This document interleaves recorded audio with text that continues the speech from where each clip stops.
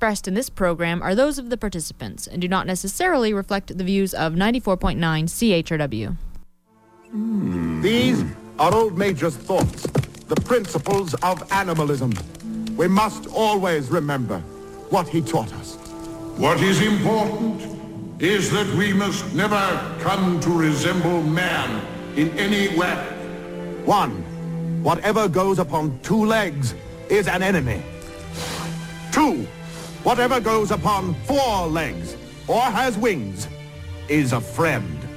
After all, we are animals. 3. No animal shall wear clothes. 4. No animal shall sleep in a bed.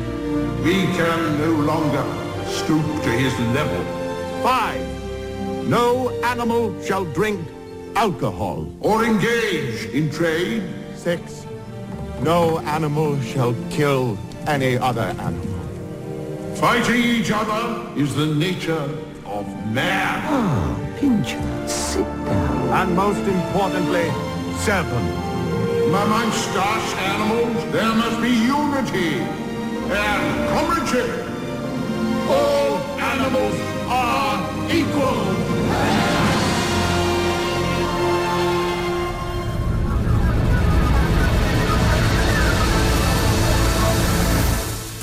Good morning, London. It is Thursday, March 18, 2010. I'm Bob Metz. I'm Robert Vaughn. And this is Just Right on CHRW 94.9 FM. Where we will be with you from now till noon. Oh, no, not right wing. Just right.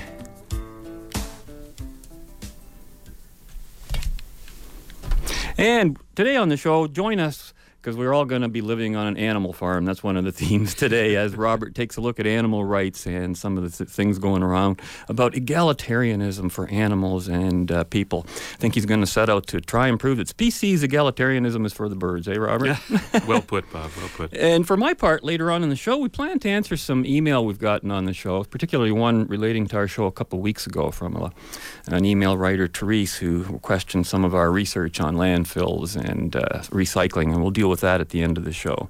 And another issue I want to deal with today, later on in the show as well, is the whole issue of online voting, which we hear being discussed, and mailing and voting and things like that.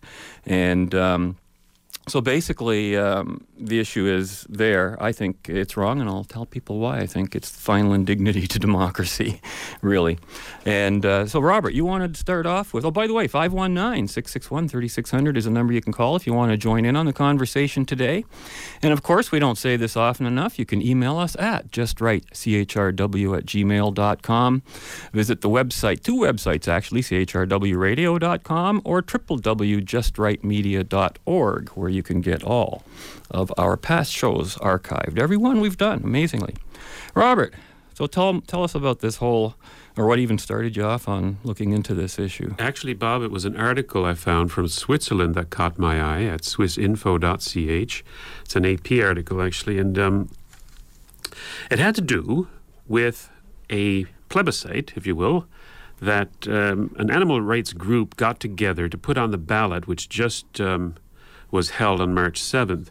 And I'll read you the article here from swissinfo.ch. Projections show Swiss voters have rejected a plan to appoint special lawyers for animals that have been abused by humans.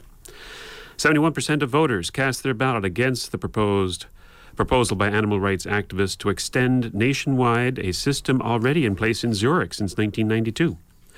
Switzerland tightened its animal protection laws 2 years ago and now has among the strictest rules anywhere when it comes to caring for pets and farm animals. Pigs, budgies, goldfish, and other social animals cannot be kept alone. Horses and cows must have regular exercise outside their stalls. And dog owners have to take a training course to learn how to properly look after their pets.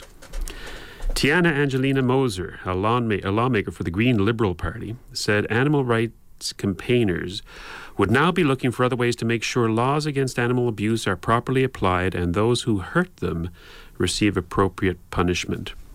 And that's from the Associated Press. Now, what jurisdiction did this occur in? It's in Switzerland. But most people rejected it. Yes, 71% of voters cast their ballot against the proposal, which means that 29% were in favor of it, which is astonishing. It is. That 29% of the Swiss would like to see animals actually protected by lawyers in courts, have an appointed lawyer for them, as if they were human beings. Well, you know, there's a big difference between cruelty to animals and animal ownership and responsible ownership of animals. There definitely is. Yeah. And that obviously this obscures the whole thing, and the whole concept of animal rights. Is that something you're going to be getting into? Yes, as a matter of fact, for the next 30 minutes or so, we're going to talk about just that thing. And it wasn't just this article. You just look in the Free Press and the Globe and Mail just recently. We see continued opposition to the seal hunt in Canada. Yeah, I'm looking at that right now. Yep, 2 pin-up models called the Barbie twins say that they are boycotting. Say they're boycotting coming to Canada unless the government bans the seal hunt permanently. Shane Barbie Wall, that is her name, by the way, said that, quote, "The people around the world hate you guys for killing defenseless babies." Yeah, defenseless babies. Note the term of the use of the term babies to apply to seals. Those who they're seal babies. Actually not. No? We don't. No? The seal hunt doesn't even kill the pups anymore. Oh, don't they? No, it's just the adult seals. Those who anthropomorphize now that's animals, interesting in and of itself. They don't kill the pups anymore? No, the seal pup hunt has been abolished as far as I know. So, including the use of the hackapick. So maybe their information's a little bit behind. Oh, totally, yeah. Not only their information on the seal hunt, but their information on what it means to be a human being versus an animal. That's about 2,000 years behind. Yeah. However, the seal hunt issue, this is dated March 16th, and that's like not long ago.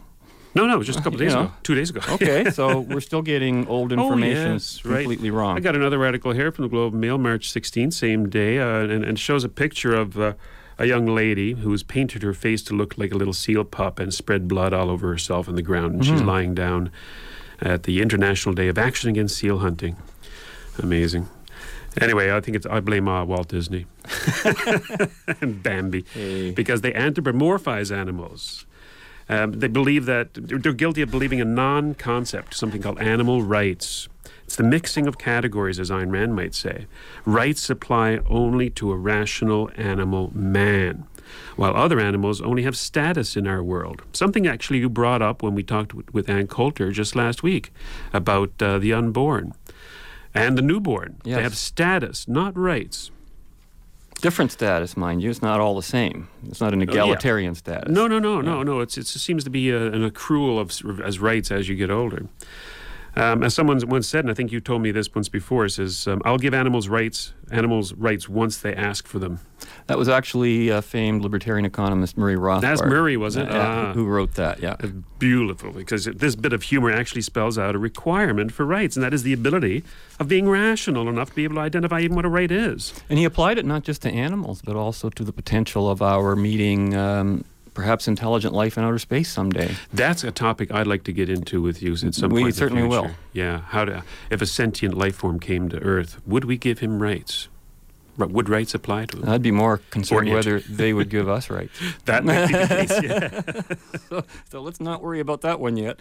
These people, Bob, who believe in animal rights are guilty of something I'd classify as immoral. That is, denigrating their own stature as a human while elevating the status of non-rational animals. Now, some people might argue that morality that's what makes us moral, is that we can think of the other being. We can think of the other person and consider their well-being, not just our own. Yeah, that's because these people don't know what the word morality means. Okay. Morality, Bob, is acting according to one's own nature. So in other words, for a human to be moral, he has to act in a rational way because man's nature is the rational animal. So if you act rationally, you're acting morally. But I might argue, well, it's also rational not to harm animals. It can be rational not to harm animals, yes. And as long as it is yourself and your life that is the central focus of why you're acting. Oh, yes, never at a sacrifice to yourself. No. So that's morality. And that's what people don't they throw around that word moral rights or morality willy-nilly, not even knowing what it means or doing any sort of research, finding out, or the definition of it, the definition of rights, the definition of morality. They just have this fuzzy feeling of what it means to be moral. Usually some sort of Judeo-Christian morality. Normally, and every time I've looked at the issue of morality, it has to do with sex. That's the number one issue on people's mind when you mention the word moral. And Anything it's with funny, pleasure. yeah, and it's funny that in this case, morality is being dragged into this egalitarianism issue, which I Yes. guess is a moral issue too, Well, it is. Yeah. It definitely is, yeah. if defined properly. Also, another thing that's happening, Bob, is the growing number of vegans in the world.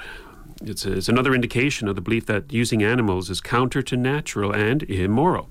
The exact opposite, of course, is true. Vegan is a term coined by Donald Watson in 1944. In his own definition, it is, quote, it denotes a philosophy and way of living which seeks to exclude, as far as it is possible and practical, all forms of exploitation of and cruelty to animals for food, clothing, or any other purpose, and by extension promotes the development and use of animal-free alternatives for the benefit of humans, animals, and the environment. In dietary terms, which is the term we usually associate with it, it denotes the practice of dispensing with all products derived wholly or partly from animals. Note, Bob, that the goal is to the benefit of humans, yet denying humans animals-derived food and clothing can't be considered a benefit unless he's thinking of some fairy tale land benefit. The goal is to benefit animals and the environment as well, as if man should sacrifice his self for the benefit of animals and the environment. Total lunacy. Yes, and I also note there is an equivalence of, what was it, cruelty and exploitation, as though the two things were the same thing. Exactly, and if defining exploitation in the broadest sense of the word, it just simply means use of. And it's fascinating because the opening theme to our show today was taken from a British version of George Orwell's Animal Farm. Yes, loved it. And it was an interesting version. You'll hear a couple more clips from it later on in the show as the show goes on. But, of course, in that, these very principles were being elucidated in that very show. And George Orwell, of course, wrote the book Animal Farm. And I wish I knew which version this was, because in it, the animals are played by real animals with voiceovers and mixed in with humans. It's not a cartoon nor a completely, human issue. Right. But what an interesting show it is in terms of what it says about people and egalitarianism and the idea that animals won't exploit each other. That becomes a big issue. Yeah. I've read the book. I've never seen that movie. Mm-hmm. But anyway, just to get back on the veganism, if you don't eat meat or any other animal products because you believe it to be healthier for you, Bob, I believe that would be a proper moral choice. Yes, Because that's a rational choice. At the center of your choice is yourself. Not the animal, but yourself. You're not eating meat or having byproducts because of your own health. And if you don't eat meat because you equate an animal's life to be equal to your own, then what would be an immoral that would be an immoral choice, cheapening your own life and raising the life of an animal to the status of humans. Just not done. And what I find ironic, Bob, is that prior to a technological and capitalist world, vegans couldn't even survive. They need the variety of fresh fruit and vegetables only available in a global free market. And they need the vitamin supplements, calcium, vitamin B12, vitamin D, iron, and iodine, available only through the advancement made by science and technology in a capitalist world. And I'm only mentioning this because Which, of course, vegans- otherwise we could only get through meat, is what you're saying. Or Right. animal byproducts. Yeah, of some and sort. meat and fat and that kind of stuff. Yeah, and I only mention this, Bob, because vegans, for the most part, share many of the beliefs of the left of the political spectrum: anti-industrial, socialist, anti-capitalist, anti-technological, and above all, egalitarian. And when we come back from the break, that's what I'm going to be talking about: is egalitarianism in animal rights. Excellent. Okay, well, let's go to that break now. And knowledge is power. Well, the knowledge I'd like is who keeps stealing the milk and apples. That's what I call knowledge. Share and share alike. Isn't that animalism? Well, where's our share? Animals, please! Who has the milk and apples? Who has the milk and apples? Who has the milk and apples? Who has the milk and apples? Who has the milk and apples? We can't have them!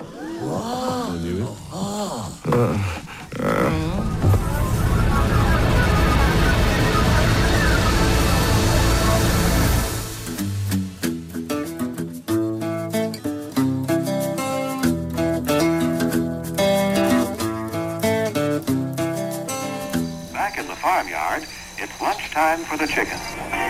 Chickens are also one of God's wonders on the farm. This mother hen is showing her young chicks how to scratch the ground and look for grain. God has given them a sharp bill so they will have no trouble picking up the bits of food. All of the farm animals need lots of water. Well, of course we do. Animals! Napoleon has arranged to have this television here for your enjoyment and relaxation. This, my friends, is animalism in practice. But it is also animalism for us pigs to have the milk and apples. I'm off. Where's he off to? And welcome back to Just Right on CHRW. I'm Robert Vaughn, joined with Robert Metz. And you can join in the conversation at 519-661-3600. And just before that break, we were talking about animal rights, and now we're going to get into a little bit more philosophical term, egalitarianism, and what that means as far as the animal rights movement goes. And I've been doing a bit of research, Bob, and found a guy named Tom Regan.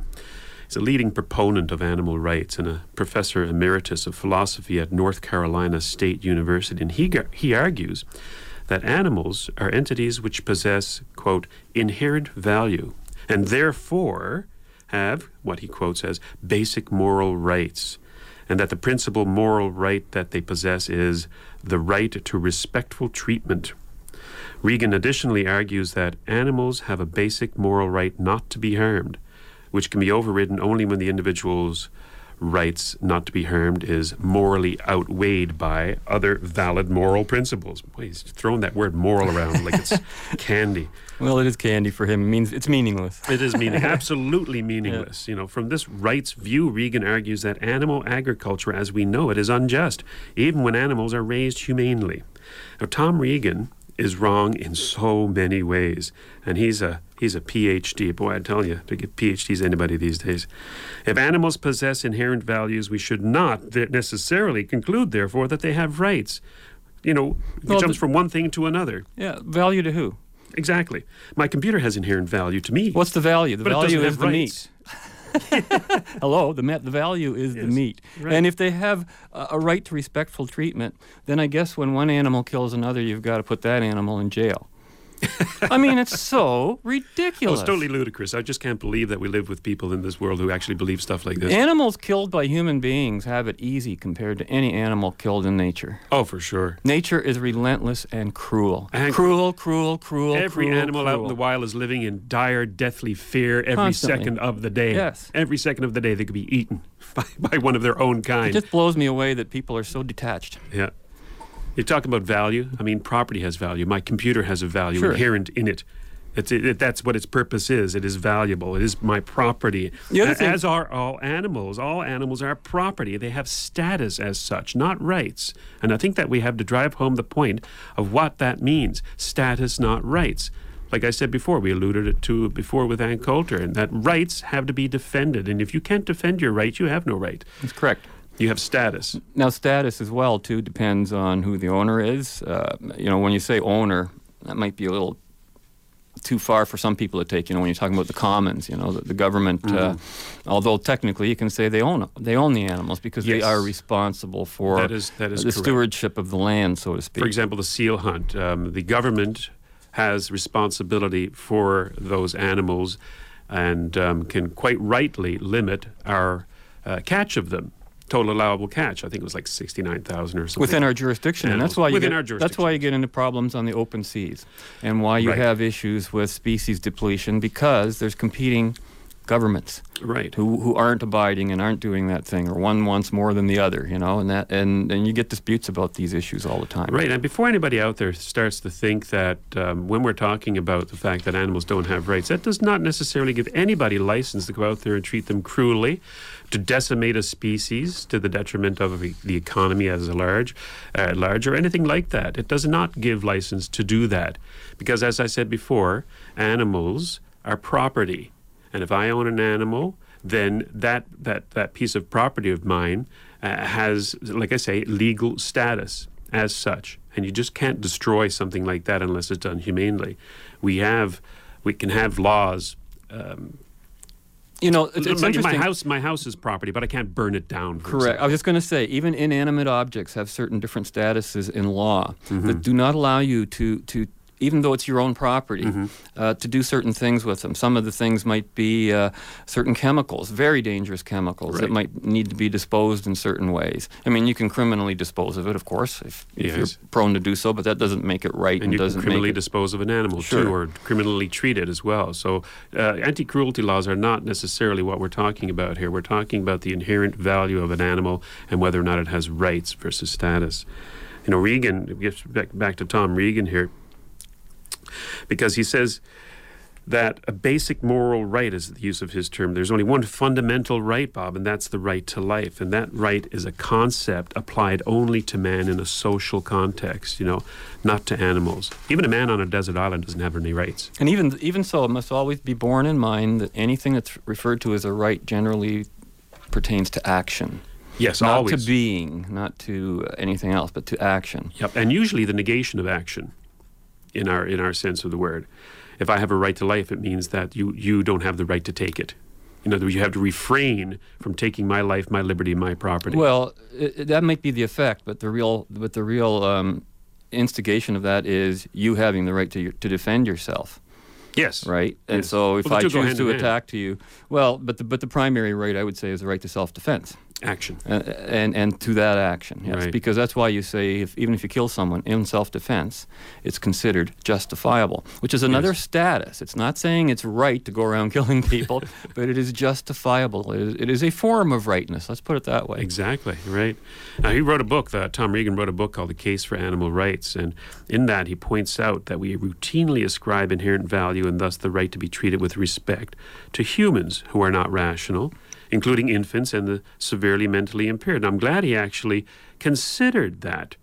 But of course, he fails to understand that infants, the severely mentally retarded or impaired, and even many elderly don't have rights in our society. They have status. An infant or a child is simply not permitted to exercise the right that an adult is. We routinely lock up people who are mentally impaired or infirm due to old age. And yet we want to make sure that chickens aren't kept in cages and aren't allowed to roam free by right. That speaks to another reason to support anti-cruelty laws in a way, because even if you're doing this to people and you have the right to lock them up for the safety of others, does that give you the right to be cruel to them? I don't think so. No, it does not. And partially that comes from all of us being concerned that we ourselves might find ourselves in that situation one day. Exactly. You know, that to me extends the whole premise of rights. It's the rights of the able who can extend their rights, especially in a freer and capitalistic society, over the less able. Mm-hmm.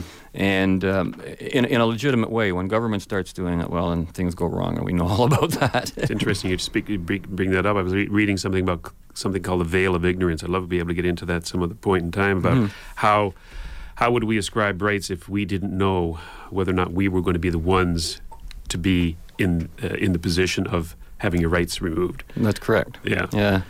Anyway, let's get into, in the last 5 minutes here before the bottom of the hour, about human egalitarianism.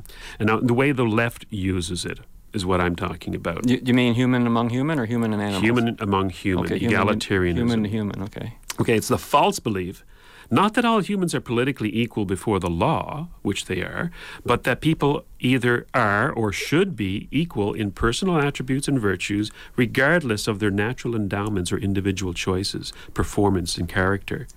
This is a denial of reality. People are born with a varying degree of attributes, or through personal choice are able to be of greater or lesser value to others. Animal egalitarianism, or species egalitarianism, is human egalitarianism taken one step further to include not just all humans but all animals, not just in a political sense that all animals share right to life, but in that same metaphysical sense that all animals are equal regardless of their attributes or values. They equate a rational man with a newborn seal or a cow or a chicken. You know, nature and reality have created many animal species with varying attributes and endowments. Superior to all is the rational animal, man. Those who would have us ban the seal hunt or give rights to animals are fighting reality. They're fighting metaphysics. They see that reality has created an injustice in their eyes, that all animals are not created equal, and are using man-made institutions like the courts to right this apparent injustice. Yeah. Yeah, interesting contradiction there. They'll inevitably fail, Bob, of course, as does anyone who denies reality, but not before people suffer as a consequence. It may be the thousands of sealers left unemployed or having to find other work when their livelihood is taken away, or it may be the Swiss person imprisoned for keeping only one goldfish, when we all know that goldfish are social animals and have a right to a companion. Unbelievable. Yeah, that's. Is it unbelievable? You often. It really sometimes is. I look at that and I it. wonder if those stories are real. I just can't fathom it. Just using the words like, for example, moral and rights together. A moral right. The person who coined that phrase, Tom Regan, has absolutely no idea what those words mean individually, because you cannot put them together. Right. They mean two different things. You know.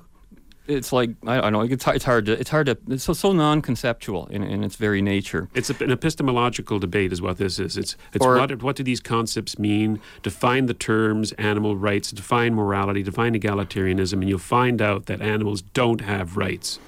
You know, people want to so much ascribe rights to objects, the unborn, animals, things, with some, I think, hope in the back of their mind that somehow by doing that, they're protecting that entity, whatever it may be to which they attach right to, because they know, hey, that works for me. If I have a right, I'm kind of protected. So maybe if I attach a right to this rock over here, it'll be left alone, you know? So they want to do good, but it's misplaced. It's a complete misunderstanding of the nature of a right, which has to do with action. The right to life means you have the right to take the action necessary to sustain your life. Not that you have the right to force somebody else to sustain your life. Right. And that's how it's become, become interpreted in an increasingly collectivist society, and that's what's happening even with the Orwellian animalism. They're talking about how sharing is all about they're all equal, which they find out immediately they aren't, because crows aren't very good at plowing fields.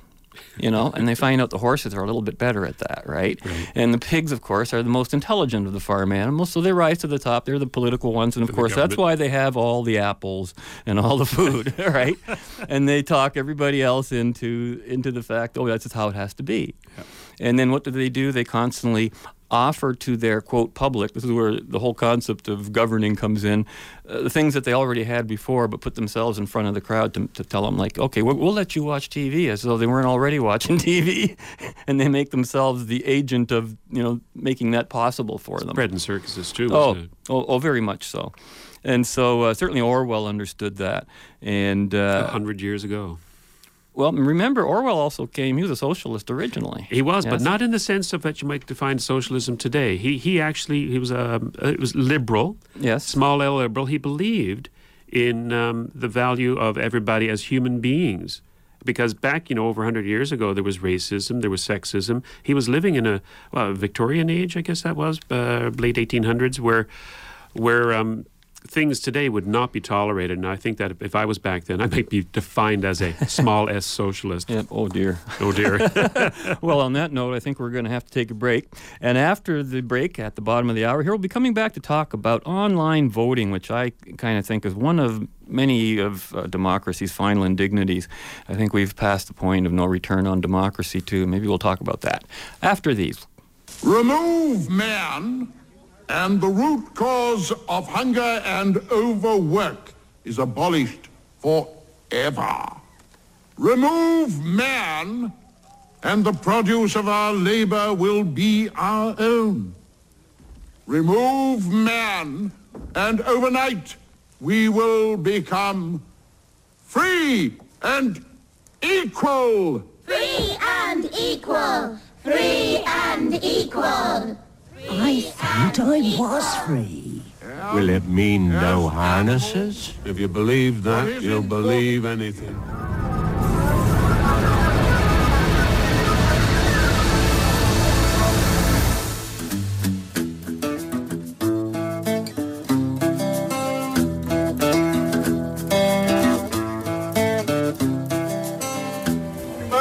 Morning, Prime Minister. You have to leave for the TV studios in 5 minutes. I'm ready. Do you remember what the interview's about? Local government. Not the one thing I can do practically nothing about. These wretched councils are run by a bunch of corrupt morons who are too clever by half. The most a moron can be is less clever by half. I mean, they are democratically elected, these councillors, aren't they? Depends how you define democracy. Only about 25% of people ever vote in a local election. And those who do simply regard it as a popularity poll for the real political leaders in Westminster. But councillors are still representatives, aren't they? Well, who do they represent? I mean, nobody knows who the councillor is. Do you know who your councillor is? No. Well, no, of course you do. The councillors know this, so they spend 4 totally unaccountable years on a publicly subsidised ego trip. They ruin the inner cities, they let the schools fall to bits, they demoralise the police and undermine law and order, and then they blame me. Will you say all that? I just said it, didn't you hear me? No, I mean on television. No, of course not. Make me sound intolerant. There you go with that British humor again, Robert. Love it. Welcome back. You're listening to Just Right on CHRW 94.9 FM, where we'll be with you from now till noon. That, of course, was from Yes Prime Minister, talking about local councils. And, of course, that's done way back in the 1980s, almost describes our councils of municipalities today. And for some reason, people seem to think that we can improve our local governance and governance on every level just by getting more people to vote, which is as insane as all those rightist concepts we were just talking about this morning. And, you know, if there's one thing I can understand, I was just listening to the Prime Minister there talking about how, you know, they screw up the cities and then they blame him. Well, at least if they get 100% of us to vote, they can blame us. Right? And I think that's the objective. Right. That's the large objective. One of the many, psychologically. But here I see it again. It's in the paper. What's the date here? March 15. Mail-in ballots may boost turnout more than net. Speaking of the internet and that concept. Nancy Branscombe apparently introduced the online voting concept, saying its time has come. I heard her over on CJBK radio back on March 8th. And there on that show, she cited Markham and Estonia as examples of where this works. And so I'm thinking, I wonder what these two jurisdictions have with regard to so much better government as to opposed to how the rest of the world is working. I think she means they probably have it. Yes. Whether it works or not, what does that mean by work? Well, it works in the sense of they have totally irresponsible government. That's the only way. So my question is, why? Why do we want to keep doing this nonsense? And there's only 2 reasons, and both, as far as I'm concerned, are better reasons to oppose online voting and mail-in voting and all those things. And one is, the main reason is, well, let's go to the second reason first, because it's ridiculous. Inconvenience. Okay, it's inconvenient, says Nancy on some days, to go vote. Well, if it's that inconvenient, stay home. Yes, please do. No problem. End of story on that issue.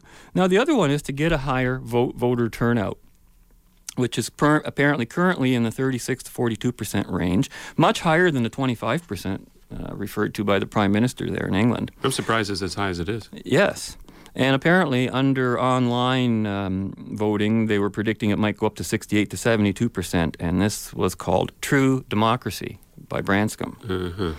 And she says it's just like banking and shopping, utterly blurring the distinction between market transactions, which to the extent they are free are also democratic, because everybody gets their own choice and gets what they want, with lawmaking and levying and involuntary taxes, which is only on the superficial level. That's what governments do, right? And so they're having people go online saying, well, voting is just the same as shopping, when what you're doing is voting for the use of force to be used against your neighbor. That's what government's all about. What you govern is the use of force. So in other words, if they get a majority of people voting, then they can, when they go out there and start using that force, they'll say, well, that's what the people want. They want us to use force. Of course. A clear majority Exactly. have voted for it. Which is exactly what happened in Animal Farm, which was just, I could have used Animal Farm as our whole show's theme today all the way through, but I thought that would be overdoing it. But of course, if as governments spend more of our money, and it's not their money initially, it is after it's taken from us, but, they can sort of force you where to shop and where to bank, or you lose your home if you can't afford to do so. That's a totally different thing than shopping online, please.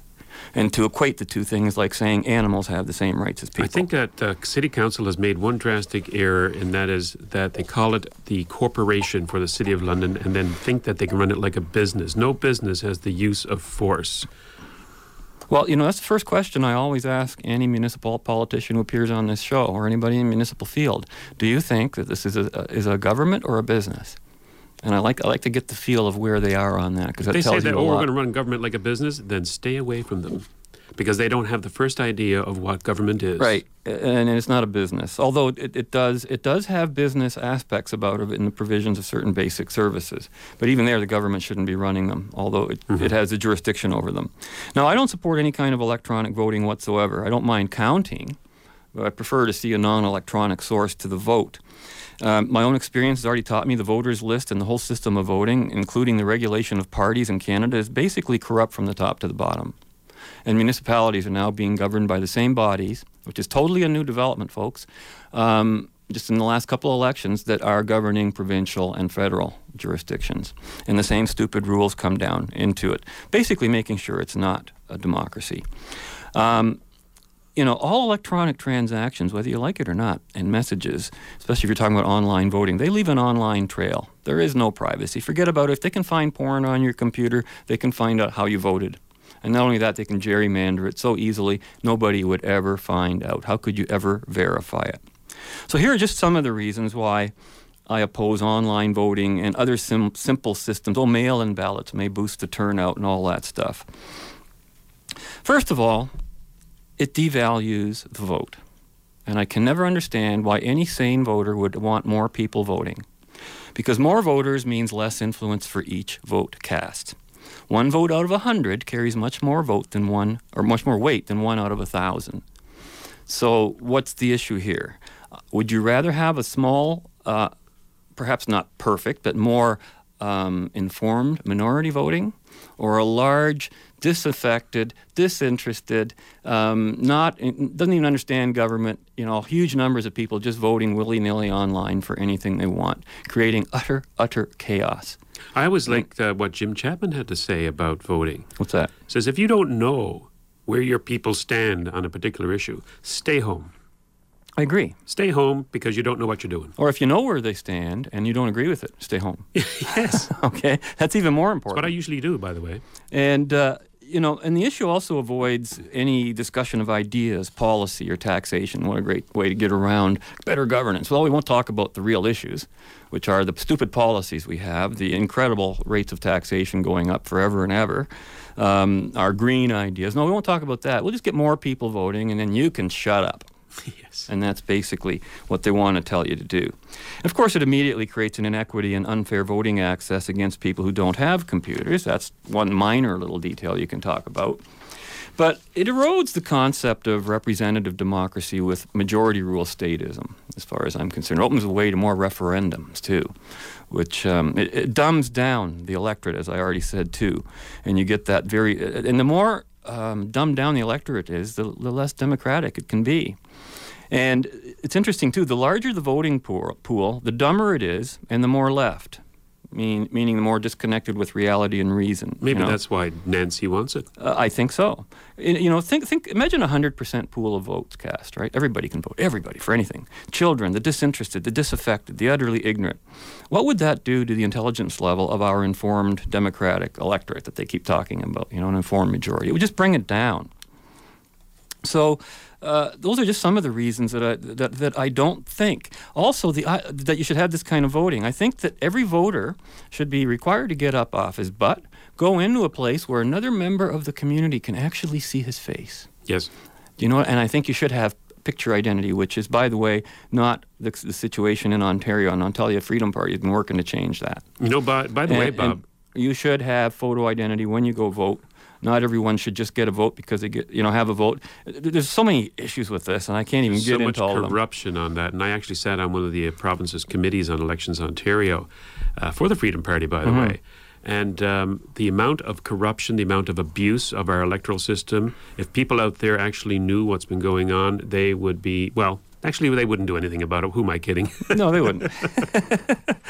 It's like in George Orwell's thing. They're sitting there watching TV. Yep. More important things to do. But remember, the idea of voting originally came out of the concept of taxation, representation. People who were taxed were represented. I don't even think I should be allowed to vote municipally because I live in an apartment building. I don't own the building. I don't pay taxes. I can move in and out, and nobody's coming after me if the taxes don't get paid.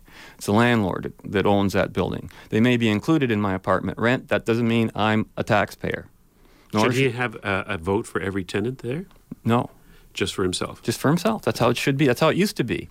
However, that's, again, an argument against property taxes, which shouldn't be in place in the first place. If you want to expand the franchise to all people, then you have to deal on sales tax basis, which is another reason why I favor sales taxes. If you want the total franchise to everybody, then everyone should be a taxpayer.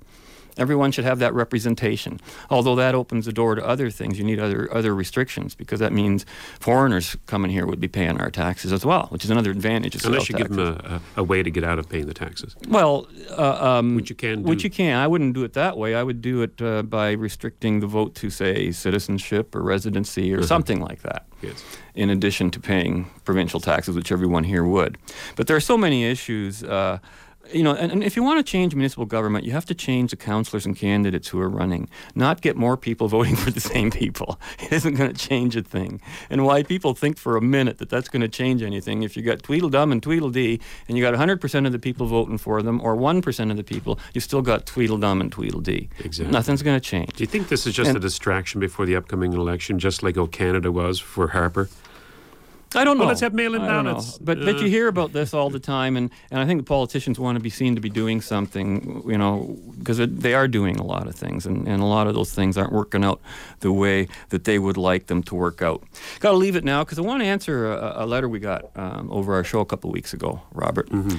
And this sort of also might touch on municipal issues, and that, of course, deals with landfill sites. Someone thought that we didn't cover enough of the details on landfill sites when we were actually talking about recycling, of which landfills were a part, but we didn't get into the landfill sites. So before I give our answer to our letter writer, I thought we'd first introduce this skit, or this piece of information from Penn and Teller again on landfill sites from the same series of clips we used on the show last week, but I had to cut it short. We just didn't have enough time to get all the information in. So here's some more information on what really happens with landfill sites, and the concept that landfill sites should not be an issue at all. There is plenty of land on this continent to accommodate all the garbage humanity can possibly produce in a harmless way for at least a millennium, and that's planning ahead, let me tell you. But here it is, and we'll be back right after this break. Well, as you can see from this map here, that little red dot is a landfill that could fit 1,000 years of trash. It would be a big landfill, but again, it would be a small portion of the United States, just a dot. And how big is that dot? It's just 35 miles on each side and only 200 feet high. You can make it twice as big and throw in all the f***ing Eagle records. Look, it would suck if you lived in that place, wherever it is, north of, I don't know, what's that, Texas down there? So I don't know. But no one is suggesting we build an actual 35-mile wide landfill. It's just for perspective, and because Angela loves to draw on fancy maps. Ask Mr. Wood about a landfill, and you'll get a mouthful of crapioca. Federal rules that exist for landfill design permit enormous holes in the ground with a big rubber diaper in it. A rubber diaper that's about 1/16 of an inch thick that is presumed to perpetually contain the waste load that's put in it. They're very safe. The risks of a modern-day landfill, and according to data analyzed from the EPA, are 1 in a billion, which is a lot less than most things we accept in life. The people who think that landfills are not a problem, the people who think that we have infinite landfill capacity, they should go live near a landfill, or at least go visit one. Okay, asshole, we went to the largest landfill in America, in Whittier, California. Environmental controls are very important at a landfill site. Joe Haworth, Information Officer, Sanitation Districts of Los Angeles County.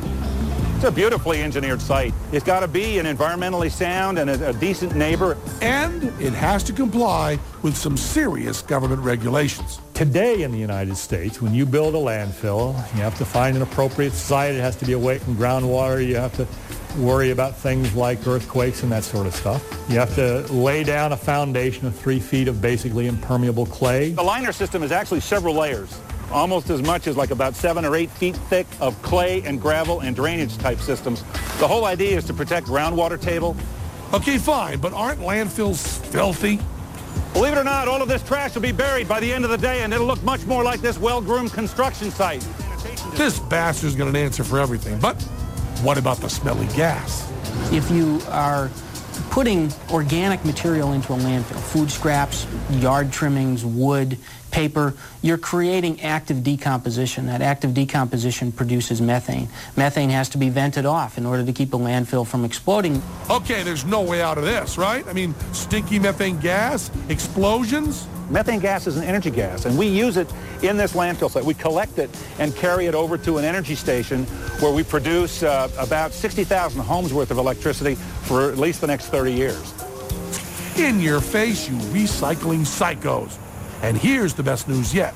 Once you build a landfill, after you fill it in, you put a layer of dirt on top, you plant some stuff on it, and you turn it into a park or a golf course. It's nicer than my yard. Okay, we sure as do not need more golf courses, but there are no arguments for recycling left. Even after all of this, the environmental fascists want to summon the power of the federal government and force us all to recycle. Mandatory recycling is very helpful, making it the law that you have to recycle. 99.9% of the people stop at red lights, and when they know it's the law, most people recycle. Yeah, when you have cops with guns, people do what you say. Recycling doesn't work. It's too expensive. And there's plenty of trees in landfill space. Why use the trash police to force people to do something that isn't necessary? It's an issue of control. I think that there are people who like to tell other people how to run their lives, and this is a great way to do it. To say, you need to do this instead of throwing your trash out. You need to pray to the garbage gods and spend your time sorting through eggshells and coffee grounds instead of doing more productive things with your life.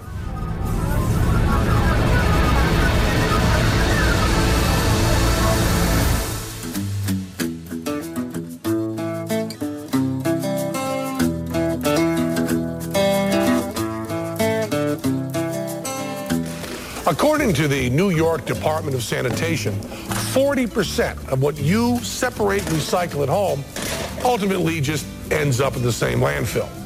The government is making busy work for you, eating up your time and money. If only we could think of something, anything, more productive. Oh well, maybe someday. If I discovered all my efforts were really meaningless in recycling, I would feel really betrayed by the community. And welcome back to Just Right, where we'll be with you just for a few more minutes. Robert, you've got the letter there. Let's read it for us, and I'll just give a quick response, at least as quick as I can, before the end of the hour. Sure. The letter is from a woman, Therese. Dear Mr. Metz, dear Mr. Vaughan, I listened to your program, Waste from Energy Programs, Laying Waste to Recycling, with great interest last Thursday. This would be 2 weeks ago. Yes, actually, you're right. Sorry. 2 weeks ago. Well, yes. I myself am from Germany, where sorting, waste, and recycling are very well established and widespread systems. I have now heard several people voice opinions against recycling and was hoping to find some insightful facts and arguments on your show. I was disappointed.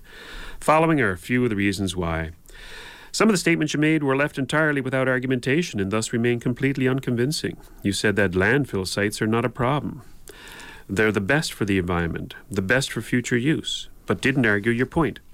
Fact is that conventional untreated household waste contains large amounts of biodegradable matter, which degrades anaerobically in a landfill, producing large amounts of methane and a greenhouse gas 20 times more harmful than CO2. Adding to this is the problem of leachates containing toxins. In Germany, both of these problems are addressed by laboriously sealing the sites, filtering the eluents, and containing the gas, which is then processed and used as biogas.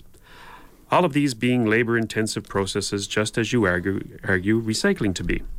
This disproves the point that landfill usage is the best waste solution in regards to the environment or energy efficiency. Following statement also seems ridiculous when making a point against recycling. Quote, everything that is recycled will land in a landfill at one point in time anyway, because you can't destroy it, you can't beam it off the planet, it'll end up in the landfill in some point of time. You're just delaying the inevitable, unquote. Yeah, it's a quote of me. Yeah. It is blatantly obvious that recycling an object will decrease the amount of waste headed to landfill site. This needs no further explanation. Certain plastics can even be burnt and used as a substitute for coal due to their high carbon content. This again lessens the landfill-bound waste. Regarding this, you must also rethink your impression that recycling creates waste from energy. I'm not unwilling to question certain aspects of recycling and believe that we must always remain critical to some extent. I just hope that this will be done in a more sophisticated manner in the future. Thank you sincerely, Therese. Thank you, Therese. Well, Therese, we can't promise you sophistication because that's one thing we don't do on this show. But we do our homework. And I think we've dealt with most of the mechanical issues about landfills in the clip we just played. But I find that one of what you've said about landfills and recycling suggests to me that you've dismissed the economic arguments being made as being valid measurements of environmental impact. Because I did go through what we covered on the last show, and I listed six points at least, which by the way you will be receiving by email from me later. But I noticed that they were all economic and weren't really about the environment as such. So it struck me that, some people do not regard economic measurements as valid interpretations of environmental impact. And I would say the opposite's true. Because when you say something is economic, it literally means that you're getting the best return or benefit for the least amount of energy expended for that benefit. And so the only relevant measurements outside of basic health and safety are economic. And why this is so is covered on our first two 2010 broadcasts. Waste Not, Want Not is efficiency efficient. Remember we did that show? Yes. And so I can certainly see that Therese is in the midst of a reassessment of certain viewpoints. But bear in mind, it's only you yourself who will ultimately be doing any convincing. That's not what we do here. Though it's nice to learn occasionally that somebody does get convinced. I think your skepticism is understandable. It's very justified. Though it has its pitfalls, skepticism is a powerful ally in the search for what is real. And I would suggest that you never abandon it, even with regard to anything you might hear from me or Robert or on this show Just Right. Avoid getting caught in the trap of the non-essential, irrelevant distractions such as those relating to specific operations of landfill sites. Listen, rest assured that responsible operators of such industries are fully aware of the risks, costs, and how to handle what are really little more than routine concerns to their industry. They don't think about these things. But the public does as soon as public money and public interest is involved in anything. We want to know if the doctors are washing their hands. We want to know how many needles are in the surgery room, which is irrelevant. We want to know what profit the gas company's making if we're forced to pay them, because this is all irrelevant. What matters to you is the price. And so remember, the essential arguments are always moral. You just can't get around that. Our choices about whether you want to live in a society based on coercion, in which government is a player in the game all the time, or consent, in which governments only act as the referees to make sure that we all, behave ourselves. And the actions of government are not exempt from this consideration. In fact, when we refer to government, we refer specifically to the governing of force in society. So everything the government does is an act of force. It's the moral principles behind such governance that determines whether we have good government, justice, or bad government, injustice. But both require the use of force, one proper, one the improper. And here's a biggie, the relationship between living in a consensual society and having a clean environment is not obvious, and it's not self-evident by concrete observation, even though you can see it. But seeing the, quote, obvious is not the same as understanding what one sees, which is a conceptual and abstract process that can only be cultivated over time. And it is the process of applying reason to the facts and using reality as your arbiter that we are encouraging others to adopt in their consideration of the issues. That's really what we're doing here. And often, if you can apply reason and facts and reality to any case we make, and you bring me a case that's different from what we said, and you've done that, odds are 9 out of 10 I'm going to switch my mind on that subject, or at least take a different point of view. So also, and this is just for everyone's general info, this is about the show, Just Right. We're an infrequent sort of weekly news and commentary magazine program. It's generally our practice not to repeat previously covered arguments, since we sort of systematically archive them on our website. And that's sort of how I thought about doing this when I started doing this show, because I figured I'm never going to get to everything I want to get covered. And the questions I get asked the most are the ones that I want to deal with. and get them all on record. So that if you go back to our site, just write media.org, you can find answers to these questions and a lot more. We've done so many things on landfills, and we'll do more in the future as well. So that's one of the reasons we try not to repeat exact material, though we certainly repeat a lot of principles and some of the same themes. But I guess that's it for today. We've got to get out of here, don't we, John? I think I'm getting the signal there. Well, let's just do that. Hope you folks join us again next week, and do write us your letters. Until then, you know what to do. Be right, act right, stay right, and think right. We'll see you next week. Color it to black and white. Under the bedclothes, everything will be alright. Remember the 80s? Cocaine, using tomorrow's energy today.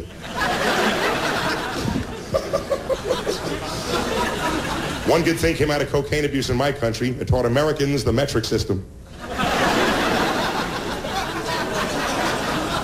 It did. How many kilometers in a mile? I don't know. How many grams in an ounce? 28, you son of a bitch, and don't short me! Ah! Now you get it, okay. I'll wait for you.